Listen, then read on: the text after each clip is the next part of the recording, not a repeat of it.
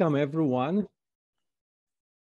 to reading the scripture, the Aramaic Pshita, the New Testament in the original first century Aramaic language. And every month we'll try to read one chapter from each book of the New Testament. Of course, we're starting with the book of Matthew. And today I'm going to give you only a general idea what is the project about and what do I mean by the Pshita, by the original scripture, by the original Bible.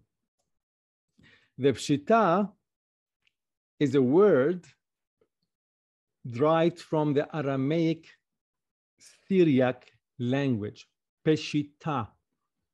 Peshita literally means the simple virgin or the simple lingua franca. In Hebrew, pashut, the root, pashut, and also the same in Aramaic, it's simple. In other words, we can also translate the Pshita something like common. What do I mean by common? It is something that is used with all the people. It's a common among the people. Which people? Of the first century. Also, Pshita can mean straightforward or direct, which means the direct translation of the first century Aramaic scripture, the simple language. And Aramaic every word have different meanings. But I want to tell you that simplicity is the key of approaching the Aramaic Bible, the Pshita. And I want to tell you, for this course,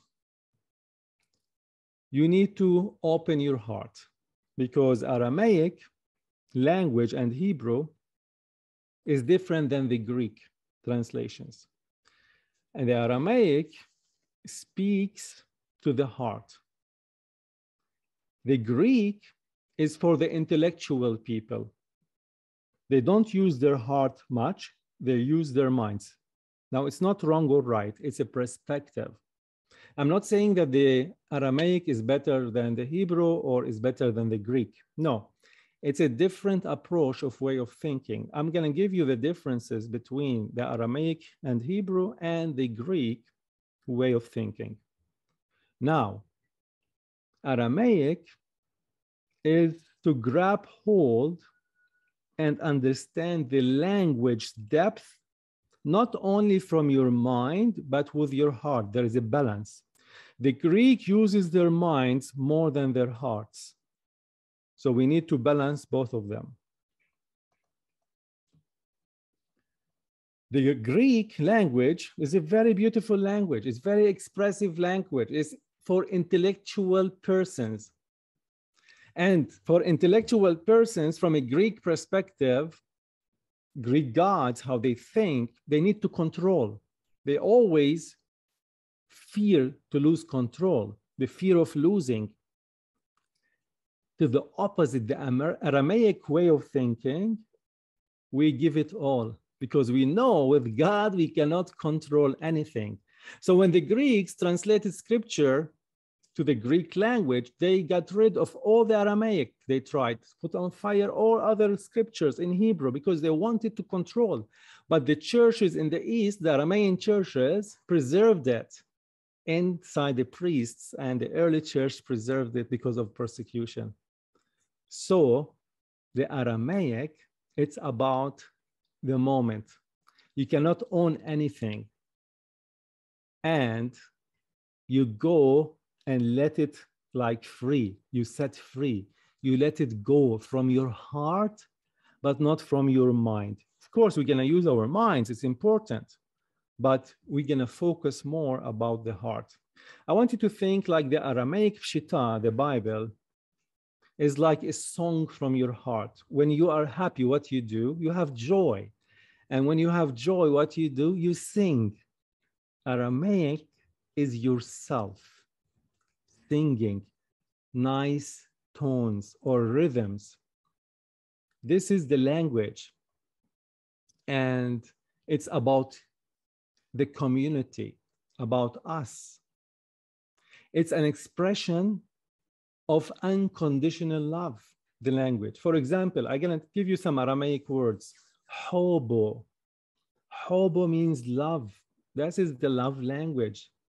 Rahmani in Aramaic is mercy, merciful. Shbak in Aramaic is forgiveness. So when you hear these words, you hear the songs of your heart. It touches your heart. It's compassion. It's not only intellectual. The Greek is intellectual because the Greek is connected later with Latin, all right? They come from one family language. You can say that the Greek in the West is masculine, is strong, is rational, pragmatic, scientific, exclusive. A language that is very unique. It's precise. So that's the Greek language. It's so beautiful too. But the Aramaic is feminine. Despite it's a forgotten language, based completely on a different and unfamiliar point of view. And I want to tell you that the Aramaic language is a language that is empathic, that is poetic. The Pshita, what we're gonna read, is a spiritual-based, exclusive language. It's feminine. It's a visionary. It's the language of the prophet. That's the concept of Aramaic and Hebrew.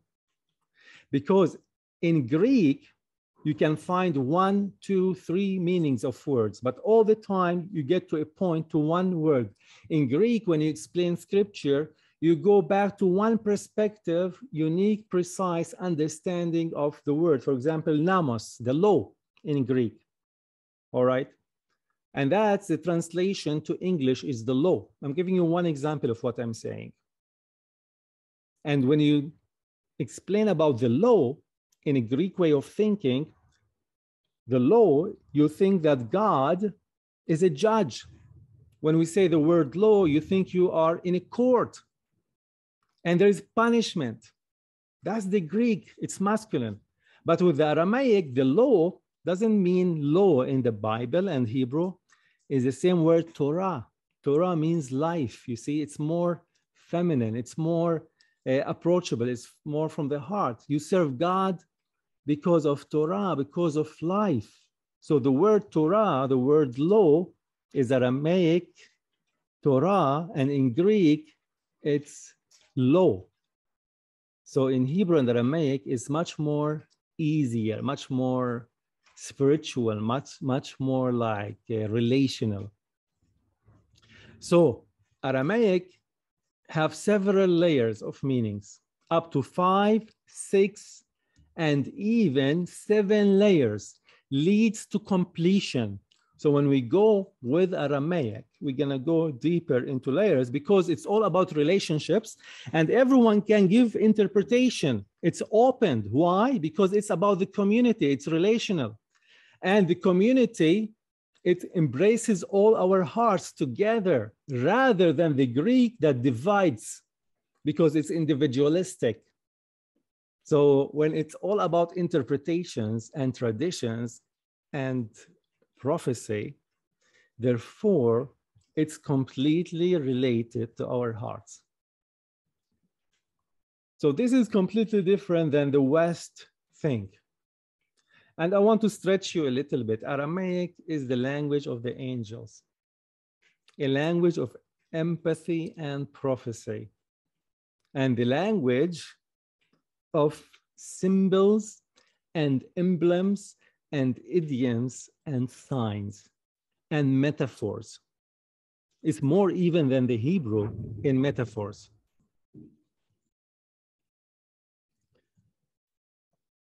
And that all means it's related to the community to give the interpretation, the deep interpretation.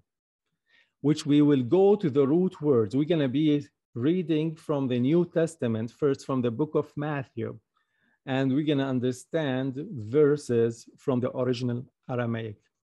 And what's going to happen to you, because of the depth of the language, there will be a revelation of the heart of God for you personally to walk with him deeper. And one more comment. The Aramaic language do not distinguish between the mental, the physical, the emotional, the spiritual. It's all become together functioning for the revelation of Torah, for the revelation of the Word of God, because we are created all together, soul, spirit, and body. It's so important to understand that. Now, I'm going to get you now to history and get you some facts about the Pshita, the book that we are reading from. And I'm going to go back to the time of the early church fathers. From the early 2nd, 3rd, 4th century, we hear about Bishop Epiphanes. We hear about the early church father, Saint Jerome. We hear about another bishop by the name Papias. And I don't know if you heard about Bishop Origenus, the early church father, even Eusebius, who lived in Caesarea, and Clermont of Alexandria. He was a very important church. Clermont of Alexandria was very important, like church leader in Egypt. And there's more, but I'm gonna name few of them that referred and constantly quoted from the book, the original Pshita, that was written in Aramaic. So in the 4th, 3rd century, they knew what they had. And this Pshita, the Aramaic, circulated among the first Christians, and they had other titles for that book, which was called the Gospel of the Hebrews, or the Gospel of the 12, or the Gospels of the Nazarene. That's the original scripture. And later, it was known as the Aramaic Gospel.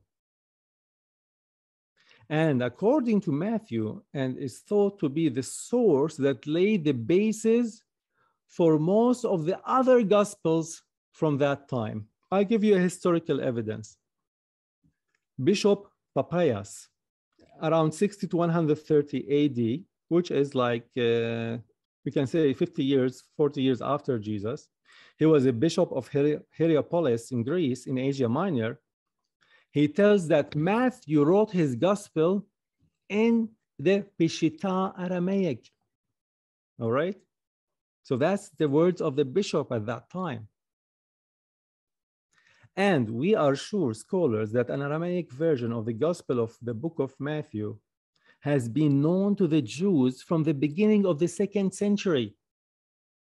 We have a copy in the library of the Rabbinical College in Tiberias, in the Sea of Galilee, of that book, Aramaic. And in the 3rd century, there's another copy, was in the library of Caesarea, with Bishop Eusebius speaks about it. And Saint Jerome in the 4th century also, he says that the Nazarenes of Aleppo in Syria also had a manuscript of the Aramaic Matthew, and which was allowed to have copies of it.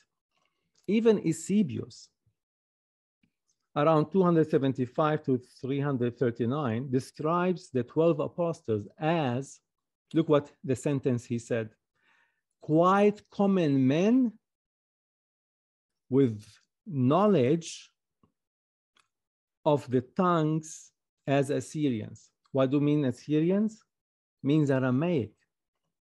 So after Jesus gives the disciples the Great Commission and to preach his message to all over the world, Eusebius has them, and he said also in another comment, how can we do it? How, pray, can we preach to the Romans? We are men bred up to use the Syrian tongue only, which is the Aramaic tongue. What language can we speak to the Greeks? So this helps us to understand that Eusebius means that the book of Matthew wrote his Gospels originally in Aramaic. And look what he states. for Matthew, who had at first preached to the Hebrews, when he was about to go to other peoples, committed his gospel to writing in his native tongue. You can read this from the book of Eusebius, Ecclesiastical History, book number 3.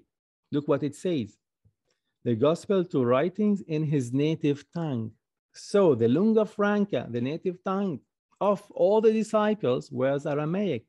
They were speaking, of course, Hebrew and of course some Greek, but the main language of the daily use was Aramaic. So Bishop Eusebius make it very clear that the apostles spoke Aramaic so obviously. He refers to that.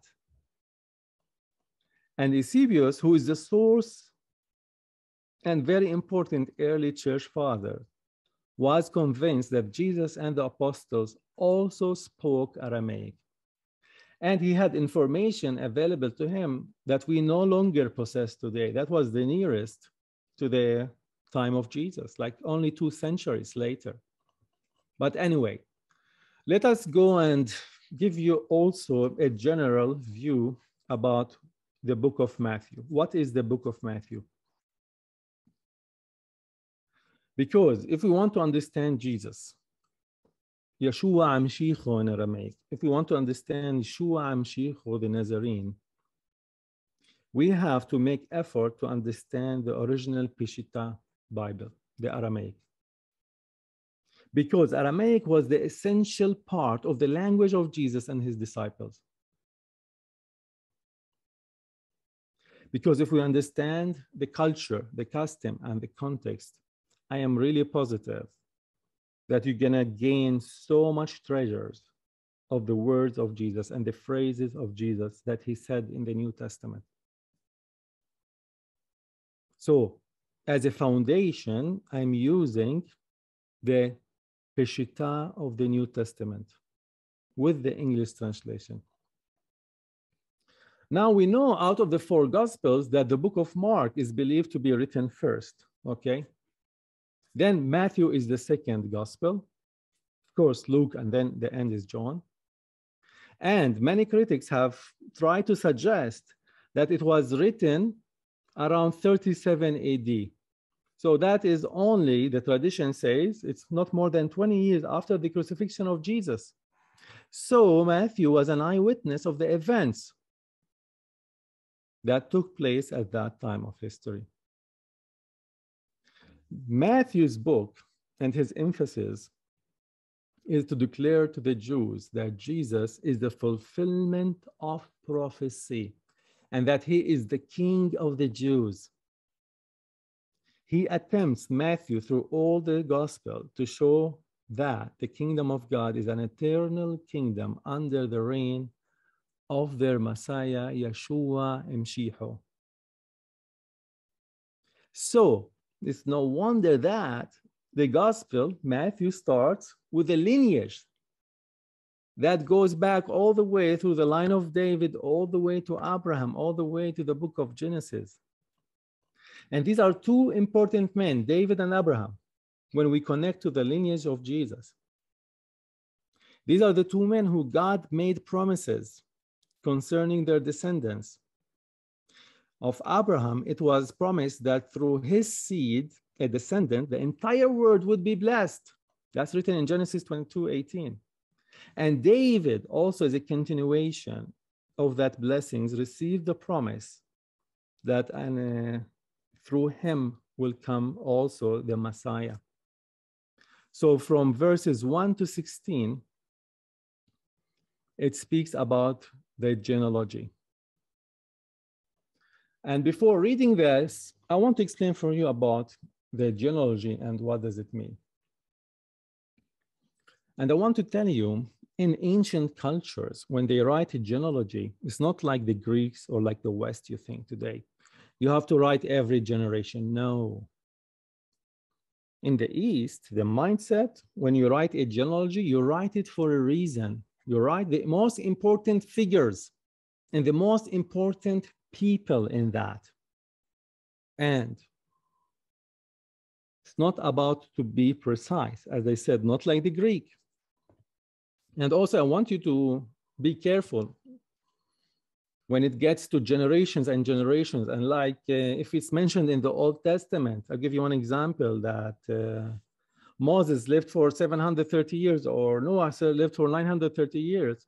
You have to understand that these 730 years or 930 years is a generational thing to their time of history. It's not their age. So you have to be careful when it gets to genealogy, because that is the ancient way of thinking, the ancient way of writing. Genealogy is not to be precise, is to cause scholars in the West to be confused and don't know the answer. Record like you think. It will line are complete. So Matthew is making it clear through the bloodline and make it complete. So genealogies were very important to the Jewish people. We have a lot of records found in archaeology in Bethlehem about genealogy, in Nazareth, even in Jordan. And we learned a lot of these writings because kings had to come from the lineage of Judah, right? And priests have to prove their lineage back to the Levites. So genealogy is important in Hebraic and Aramaic mindset. Because here's Matthew, he's want to tell us that Jesus was from the Messiah. Matthew wanted his readers to understand exactly right off that Jesus was descendants from Abraham and David, the Davidic dynasty. This was the foundation for everything followed up. So let me now share the screen with you and start to read scripture from the original Aramaic. And then I will continue my interpretation. So here I have a website, and on that website we have so many translations. I won't confuse you because there's so many translations, the Greek translation, the Aramaic, and all that, but I'm using the Pshita translation for Dr. George Lamsa. There's another Pshita translation for Dr. John W. Etheridge, but I don't recommend because he learned Aramaic from someone from the East, but he was not precise. He's a Westerner. Dr. James Marduk, he's done a good job, but not precise. Dr. George Lamsa, English Pshita, is what I'm gonna use because this is the most nearby. And I chose remember there are so many different Aramaic dialects. I chose the Serto-Jerusalem dialect. That's the 1st century dialect of Jesus. Jesus had the Galilean Serto, but this is very nearby. And I'm gonna read first about the genealogy. And what I'm gonna do, we're gonna start reading Aramaic slowly and do the English translation. And I'm gonna read from 1 all the way through all the genealogy and then explain more points about what we have been reading. So I want you to hear the Aramaic. So I will start from Matthew chapter 1, verse 1. Ktaba didlidot Yeshua Mshiho bra di Dawood bra d'Abraham. All right, in English, the book of the genealogy of Jesus Christ, the son of David, the son of Abraham. You see, Matthew made it straightforward through this genealogy to reach a point that Jesus is the Messiah from priestly descendants. Matthew, verse 2. Abraham أولاد لإسحاق. إسحاق أولاد ليعقوب. يعقوب أولاد ليهوذا ولأخوه. I love it. I love it. I know the meaning so well. Abraham begot Isaac. Isaac begot Jacob. Jacob begot Judah and his brothers. Verse 3. يهوذا أولاد لفارس ولزراخ من تمار فراس أولاد لخسرون وخسرون أولاد لأرام. I love this verse because Aram is from the Arameans who came from. So let's read the English for you. Judah, Perez, and Zerah of his wife Tamar. Perez begotten Hezron. Hezron begotten Aram. Aram, here is mentioned, the descendants of the Arameans. Verse 4. Aram, again, here is Aram. Olaf, Resh, Mim. Aram. أولاد لعمي نداب. عمي نداب أولاد لنحشون. نحشون أولاد لسلمون. In English, Aram begot Abinadab. Abinadab begot Nahshon, and Nahshon begot Salmon. It's so beautiful. Verse 5. Salmon أولاد لبوعز من رحاب. رحاب بعاز أولاد لعبيد من رعوث. من رعوث أولاد لشاي. Salmon begot Boaz of his wife Rahab. Boaz begot Obed of his wife Ruth.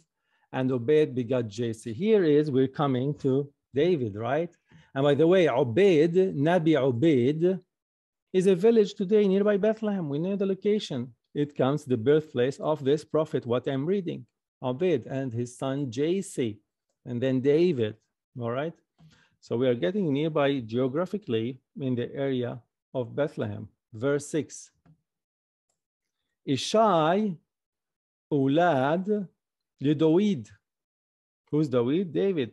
Malkan. Malkan is king, all right? David أولاد لشلمون من أنت داورية. Jesse begot David the king. David the king begot Solomon of the wife of Uriah. Verse 7. Shlimon أولاد لرحبعام ورحبعام أولاد لأبية. أبية أولاد لآسى. Let's read the English one now. Solomon begotten Rehoboam. Rehoboam begotten Abayajah. Abayajah begotten Asa. Now, verse 8. This is Olaf, this is Samkat, this is Olaf. Asa أولاد ليهوشافاط. يهوشافاط أولاد ليورم. يورم أولاد لعزية. Asa begot Jehoshaphat, Jehoshaphat begot Joram, Joram begot Uzziah. And verse 9. Uzziah أولاد ليوتم. يوتم أولاد لأخاز. أخاز أولاد لحزقيا. Uzziah begotten Jotham. Jotham begot Ahaz. Ahaz begot Hezekiah. You know whom Hezekiah, right? Which we're going to talk about it. Matthew, verse 10. Hezekiah أولاد لمناسة. مناسة أولاد للمون. لمون أولاد ليوشيا. Verse 10. Hezekiah begot Manasseh. Manasseh begot Ammon, and Ammon begot Josiah. And verse 11. Yoshaya أولاد لكونيا. لكونيا ولأخوه بلوغاتا دبابل. Josiah begot Jehoiakiniah and his brothers about the captivity of Babylon. Verse 12. Min tar glota din de Babel. Yoknia أولاد لشتاتيل. شتاتيل أولاد لزورو Babel. And after the captivity of Babylon, Jehoiakiniah begat Shealtiel, Shealtiel begat Zerubbabel. Verse 13. Zerubbabel أولاد لأبيود. أبيود أولاد لإلياكيم. إلياكيم أولاد لعزور. And by the way, you see the Aramaic pronunciation of the words is different than the English. I pronounce exactly in the Aramaic Hebraic pronunciation. Zerubbabel begat Ubayyad. Ubayyad begat Eliakim. Eliakim begat Azor. Verse 14, we're going to finish till 16 and explain more things. Verse 14, Azur أولاد لزدوك. زدوك أولاد لأكين. أكين أولاد للأليود. Azur begat Sadok begat Achim. Achim begat Eliud. Verse 15. Eliud أولاد لعازر. العازر أولاد لمتن أولاد ليعقوب. Verse 15.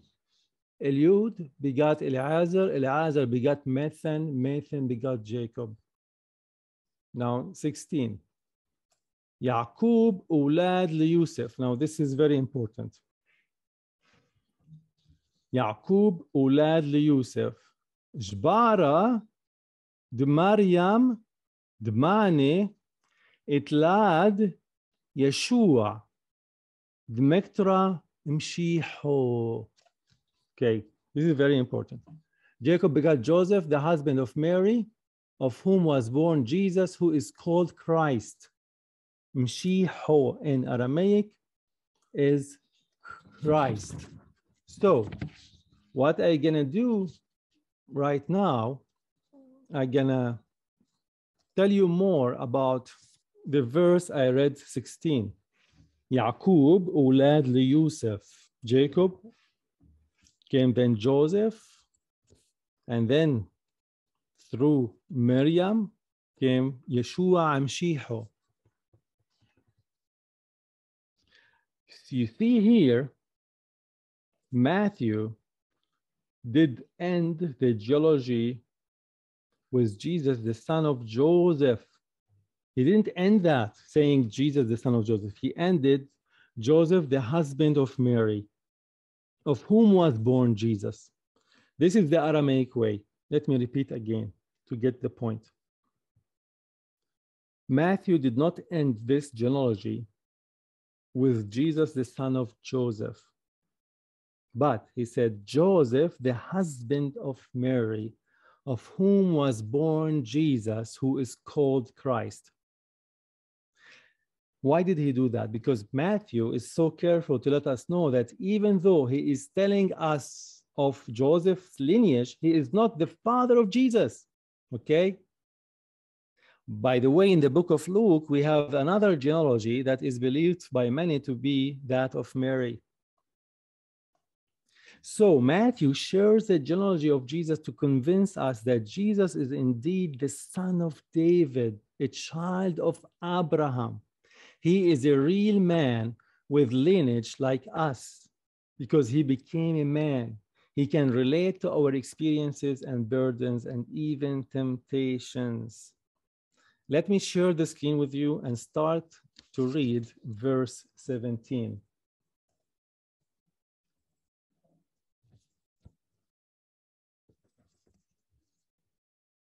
This is important what I'm going to say. But first, I'm going to read it in Aramaic. I want you to hear the Aramaic. Klihen haikal shripta min Abram. Adma li Dawud shripta 14 ومن داود 14 عدما لجلوتا دي بابل شربتا 14 ومن جلوتا دي بابل عدما لمشيحو شربتا 14. Therefore, all the generation from Abraham down to David are 14 generations. And from David down to the Babylonian captivity, 14 generations. And from the Babylonian captivity down to Christ, 14 generations. So I want to tell you that why 14 generations? Why Matthew in the genealogy is mentioning 14 generations 3 times? Because the writer does not express, Matthew, his intent to reveal the 42 generations from Abraham to Jesus, but rather 3 segments of the Jewish history that each comprise of 14 generations. I want you to understand how people thought in the 1st century and earlier times, because it first begins with Abraham and ends with David, 14 generations. Then second begins with David and ends with Josiah, 14 generations. And then the third begins with Jeconiah and ends with Jesus, 14 generations. So altogether 42. But the purpose of a genealogy is to document the proof of ancestry from the origin of the line to the person under discussion. So it's okay not to be precise as long as you mention the most important figures through each 14 generation, Abraham, David, and Jesus. Every individual need not to be included, all right? That's the way of writing. But only those what are necessary to establish the relationship. Because the Matthew, he wanted to establish a point or to make a point. And by the way, when you go through 14 generation to 14 generation to 14 generation, it's also an aid of memorization of ancient times. Okay? I want to give you an example. Every Aramaic letter have a number, same like Hebrew. And I want to tell you why it's so easy to memorize 14 generation. Why number 14 they chose? Remember, I taught you the Aramaic language, every alphabet have a number. So Olaf or Aleph in Hebrew is 1. Beth or Beit in Hebrew is 2. Gomal in Aramaic or Gimel in Hebrew is 3. And Dolath is 4. All right? So David, Dawood in Aramaic is Dolat, Wow, Dolat. Dolat is number 4, we said. Then Wow is number 6 letter. So here we have Dolat, Wow, Dolat. We add 4 plus 6 is 10. We add another Dolat. 4 is 14. So Dawood himself, the numerical value is 14. So there's a relation between the genealogy and the names. The names are identity of people. So this way, it's very deep to write the genealogy in 14 generations. So thus, Matthew focused on 14 generations to emphasize that Jesus is the king and he is the son of David from the seed of Abraham. So let's continue read verse 18.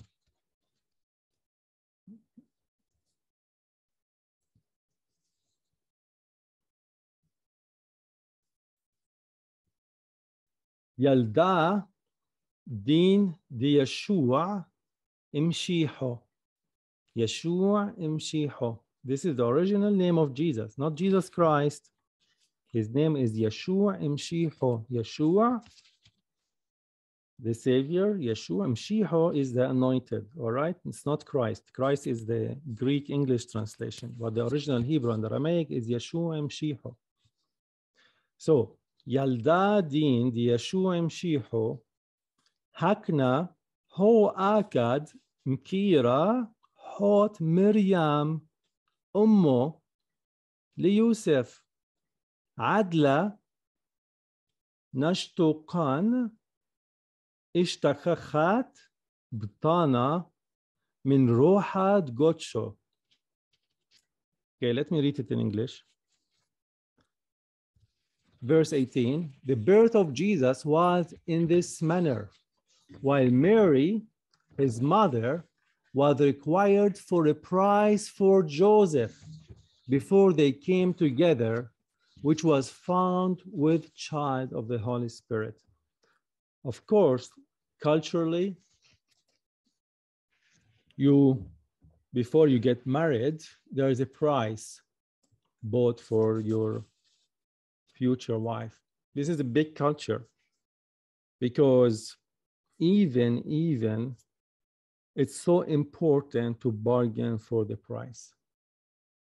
And what it says before they came together in the original Aramaic, it means they did not know each other's.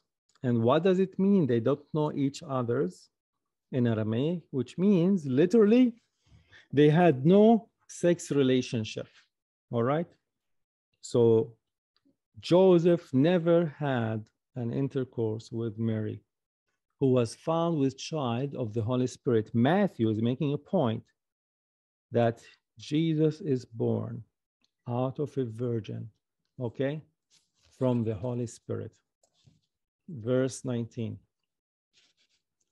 Yusuf din ba'ala kana huwa ulas ba din farsi وتراعي هو دمشيات نشارية. 19. But Joseph, her husband, was a pious man. In Aramaic, is a just man, is a good man, and did not wish to make it public. So he was thinking of divorcing her secretly. Now, it's very shameful in the culture for a woman to be pregnant. And Joseph was confused, but he had a good heart. But he can't shame her, all right?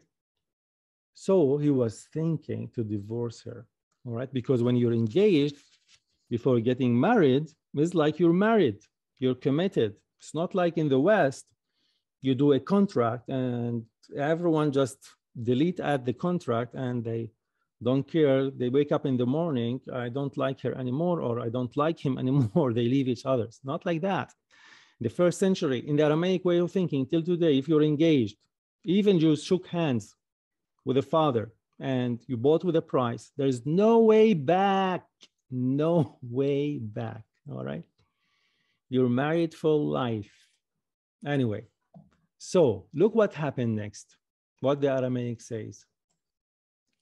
Kad len din itrai itchazilo mlakan Dmaraya, an angel appeared to him. Behalmo, in a dream. Wa amarlo, and told him, Yusuf, bra Dawood, la tudkhul limsab, لمريم انتك هو جير ده تلاد بي من روحها وكدوشة. Look what the English says. It's so beautiful in Aramaic. While he was considering this, the angel of the Lord appeared to him in a dream and said to him, O Joseph, son of David, do not be afraid. Take your wife Mary, because he that is to be born of her is of the Holy Spirit. By the way, the language in Aramaic is different than English. The language in Aramaic says a direct order. This is the angel appeared to him in a dream, and he gave him a direct order. Look what he said.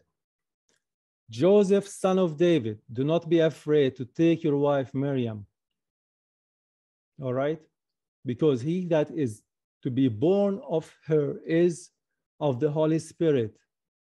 It's like a commandment, and this will be clear in the next verse.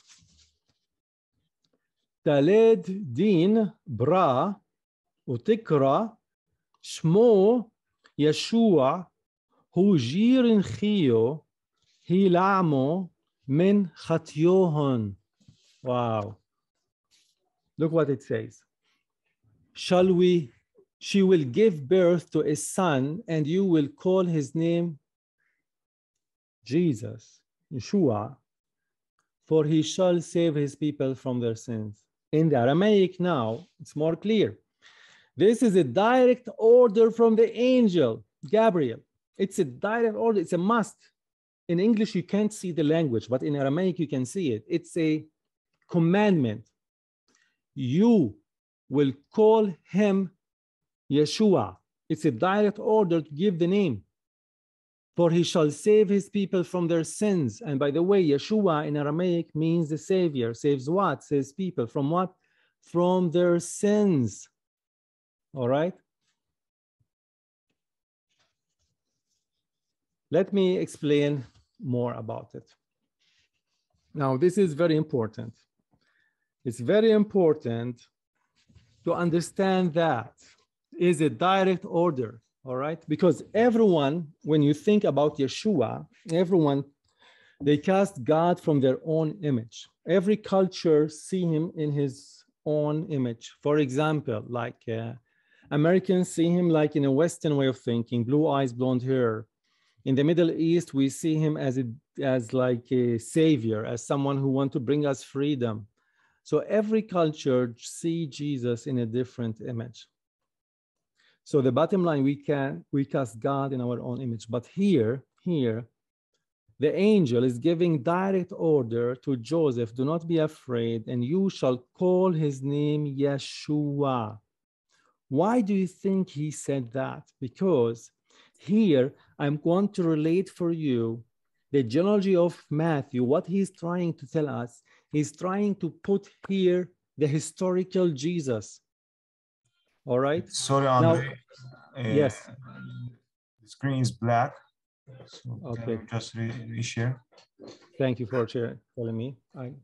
Here, Matthew is trying not to put only spiritual Jesus. You know, in the West, when you think only about theological Jesus. You only think when it comes to Jesus, which is great, but that's not enough to understand the real birth story or the real angel, why he's telling Joseph, call his name Yeshua, because he's gonna be a man, all right? That's the historical. Matthew is proving for us through the genealogy, the historical aspect of Jesus Christ. So when we think about Jesus, in order to understand and grab hold of his spirituality, we need to grab hold of his manhood. Because when you grab hold of him as a man, Yeshua, like the angel said, name him Yeshua. And by the way, Yeshua was a common name in the first century, a common Hebrew name in the first century. So it's very important to understand that aspect, all right? So it's very important to balance between the human side and the theological side of Jesus. It both works together. And as I told you, Jesus was a man like me and like you. This is what the angel is trying to tell Joseph. Do not leave Mary. You are committed to this. And of course, after Joseph received this dream and the direct order, he listened, he obeyed, and also did not change. And also later on, we see that the same angel appealed to Mary and told her the same thing, do not be afraid, all right? You call his name Yeshua. As I mentioned, there are 5 common names in the first century in that part of the world. The first common name, of course, is Yeshua. The second common name is Yochanan. It's not John, all right? It's Yochanan. The third common name is Miriam, and every name have a meaning. The fourth common name is Joseph, all right? And the fifth common name is Shimon. So every name have a meaning, and there is layers of meanings of the names in Aramaic and Hebrew. Let me give you one example. What do the word Joseph means?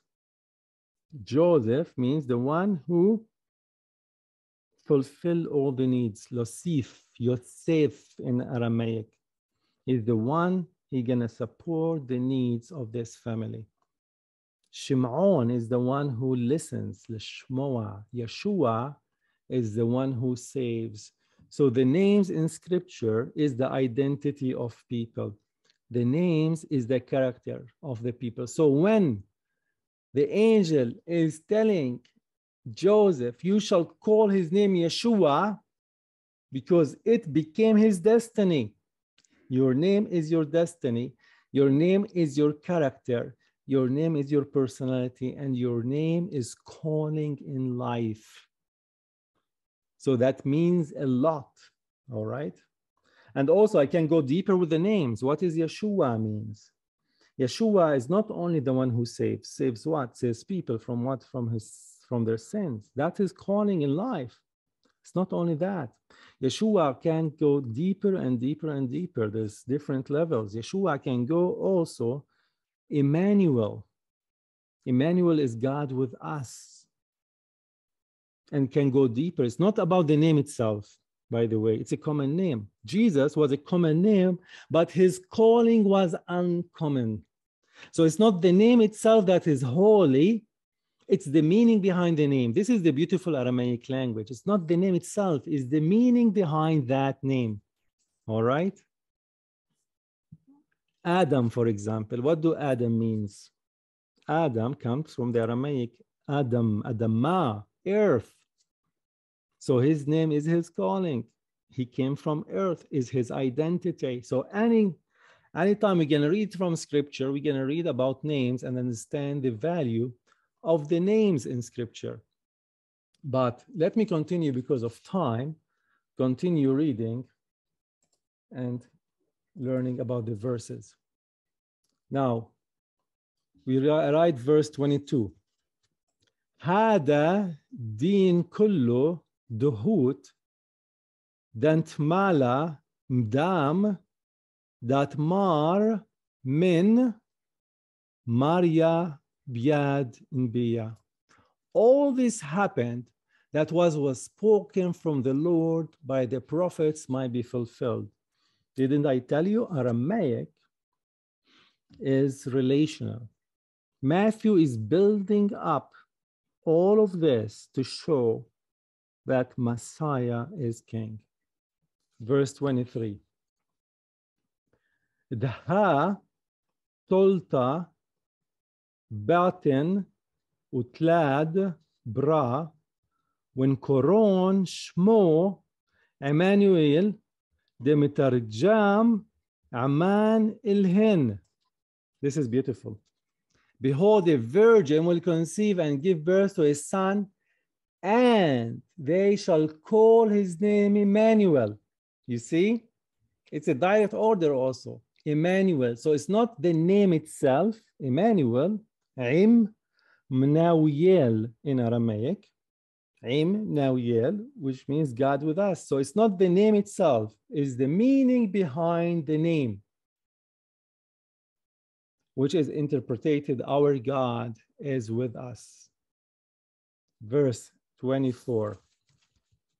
Kad kam din Yusuf min shnata abed aikana difkad lo mlako dmaria with bara lanto. When Joseph rose up from his sleep, he did just the angel of the Lord command him, and he took his wife. Obedience of faith. He obeyed. And the last verse for today, Ula hakmo adama didilto lbaro bukora ukrat shmo Yeshua. Krat shmo Yeshua. His name, Jesus, Yeshua. And he did not know her until he gave birth to her firstborn son, and she called his name Jesus. Now, and he did not know her. What does it mean, he did not know her? In Aramaic, literally means they did not have a sexual relationship. That's literally. When you know someone, it's relational, all right?